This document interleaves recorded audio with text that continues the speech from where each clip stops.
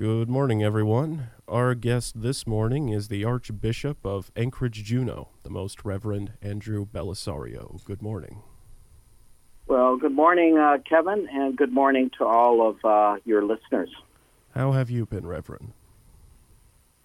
I'm sorry? How have you been? Oh, I've been very well. I've been traveling a lot, working quite a bit, and seeing lots of people. I was just in different parts of Alaska in the past several weeks. Last we caught up with you was back in Easter, and since that time, I understand you now also serve as the apostolic administrator for the diocese up there in Fairbanks. Update us on that. Yes, that is correct. Bishop Chad Zielinski, who is the bishop of Fairbanks, was transferred to the bishop of New Ulm in Minnesota. And so they're in that process of waiting for the Pope to appoint them a new bishop. And in the meantime, the Holy Father has asked me to serve as what we call an apostolic administrator for the diocese, which means I'm their temporary bishop as they await the coming of their new bishop. Hopefully that will be appointed in 2023. Okay, so next year. Now, it must be a ways from when you had started at the diocese here in Juneau before the pandemic. What have been your thoughts on the responsibilities bestowed on you? Well, that's, from the very beginning, I've been honored when I was first asked to be a bishop by the Holy Father in 2017, and I was honored to come to Juneau, to the Diocese of Juneau and to southeast Alaska. And so that was a wonderful experience and continues to be, of course, for me now. And then a couple of years later, just before the pandemic began, the Holy Father joined these two dioceses together. Actually, I think he did that right after the pandemic started, and asked me to be the Archbishop for the new Archdiocese. And so I've been honored again to have those responsibilities. No one has all the particular gifts and talents for any particular responsibility, but I do the best I can. I've got good people I work with who give me good advice and good counsel. So again, it's an honor to be asked, and I'm privileged to be able to serve the people of the Archdiocese. Very good. Now, I had put up my wreath for Advent. How have you been preparing for the day of the Lord's birth? Well, the same way all of us have. Through the Advent season, we begin, this Sunday is the third Sunday of Advent. And liturgically, we prepare with the Advent wreath and the change of colors and what the priests wear to purple. And we have the Advent calendars and other ways in which we prayerfully prepare ourselves for the coming of Christ at Christmas, as we recall again the great gift of our Lord coming in his incarnation as God became man for our sakes. And so we look back in history, of course, during the Advent season, but we also look to the future. We look to the second coming of Christ as he's promised to return to us again. So the season of Advent is a wonderful time for us as we prepare to look back in history, to celebrate Christmas, but also to have that hopeful anticipation of the second coming of Christ. What does the third Sunday of Advent mark? The third Sunday of Advent, and especially this year, since we have a full 5 weeks, it marks the middle of Advent. And the liturgical color changes from purple to rose only on that day during Advent. And it's to express a lighter tone, but also to encourage us to stay steadfast in our preparation during Advent. It's a time that we take a little break and see how we're doing and how we can more fully participate in the Advent season through prayer, through fasting, and through good works. And next weekend will be on the fourth Sunday, of course. What's the significance of that as we get closer? Well, each one just brings us closer, and the readings are different each time, and they prepare us from Sunday to Sunday to Sunday, prepare us to celebrate the Feast of Christmas. Well, over at our house, we've got our tree back up. Took a moment to get the angel on top. Why do these things have a connection to Christmas? I think there's a really long tradition of that. Really from ancient times, people have decorated, and marked special occasions in people's lives. Way back in ancient Egypt, in the Middle East, a lot of times, in those more arid areas, there were certain trees that remained green, and they were used, branches, etc., to be put out to celebrate, especially during the winter time, to remind of that great life that is present and that will be coming in spring, etc. And after the birth of Christ and through the 2,000-year period of time in which we have since Christ's first coming, a lot developed in Europe, especially in the northern parts of Europe, where, guess what? It gets cold like it does here. It gets cold, it snows, and there's something really comforting about being able to, again, have something that is evergreen, that is close to it, and to be able to decorate it. And in the 1800s and earlier, of course, they used candles, etc. And that was very much true in Germany. And then, of course, you remember Queen Victoria from England. She married Prince Albert, who was from Germany. And so England had a lot of those traditions as well. And there was even a picture of the two of them and their family around a Christmas tree that was circulated in the United States. And as more immigrants came in, they brought those traditions with them. And so that's how much of that came to the United States. And, of course, once electricity came around, and good business people decided, well, guess what we can do? Get rid of those candles and put in these beautiful bulbs. And, it's just fun. There's something very comforting, isn't there, about having the lights, and especially when it's snowing outside and when it's cold, and to eat some comforting foods. And, of course, for us Catholics and Christians, the most comforting thing of all is the presence of Jesus and in his birth, coming to be our Savior. And that's very comforting as well. So I hope that answers some of it. I'd encourage you all to do a little research on that. It's just kind of fun learning about it. Yeah, and it must have made the tree a little bit less of a responsibility if it's not lit up with candles. So, yeah. So, well, you can imagine they probably had a lot of problems with that. So, yeah. But that's how that came along. Thank you for sharing that. And yeah, you're welcome. And tell us about the preparations in the Archdiocese to observe the day. Well, as usual, as I mentioned before, we're going through the Advent season. All Catholics, in addition to their prayer, try to do works of kindness and charity, especially for those who are most disadvantaged. And like everyone else, prepare with our families and to recognize that wherever we are, we're oftentimes better off than someone else. And so to remember that other people need love and care and attention, especially this time of year. And what about Christmas Eve and Christmas Mass?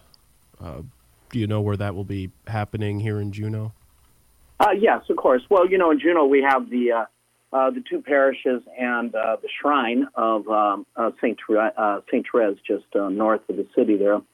I believe, and again, I want to give you this website. It's aoaj.org, and those are the first letters of Archdiocese of Anchorage, Juneau, aoaj.org, and you can find out all this information there. But I will tell you, in Juneau,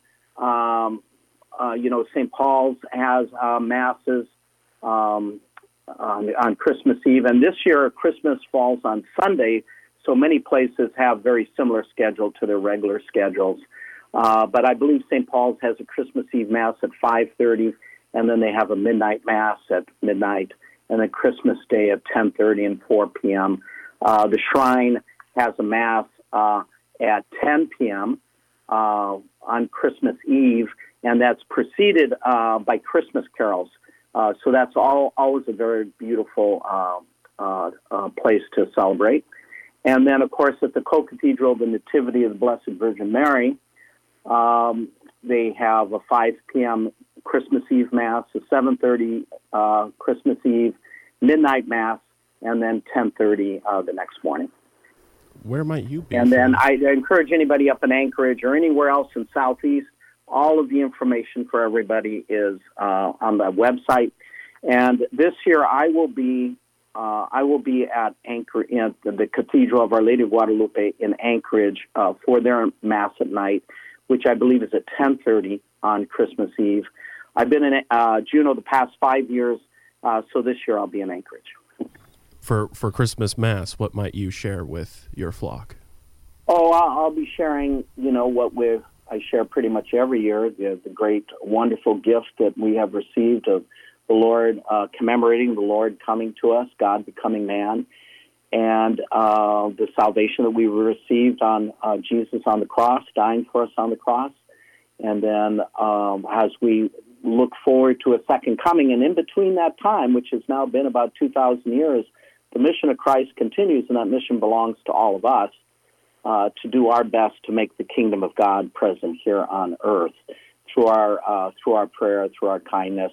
And it is in receiving, of course, the gift of faith that we then express that by acts of charity and kindness to all people.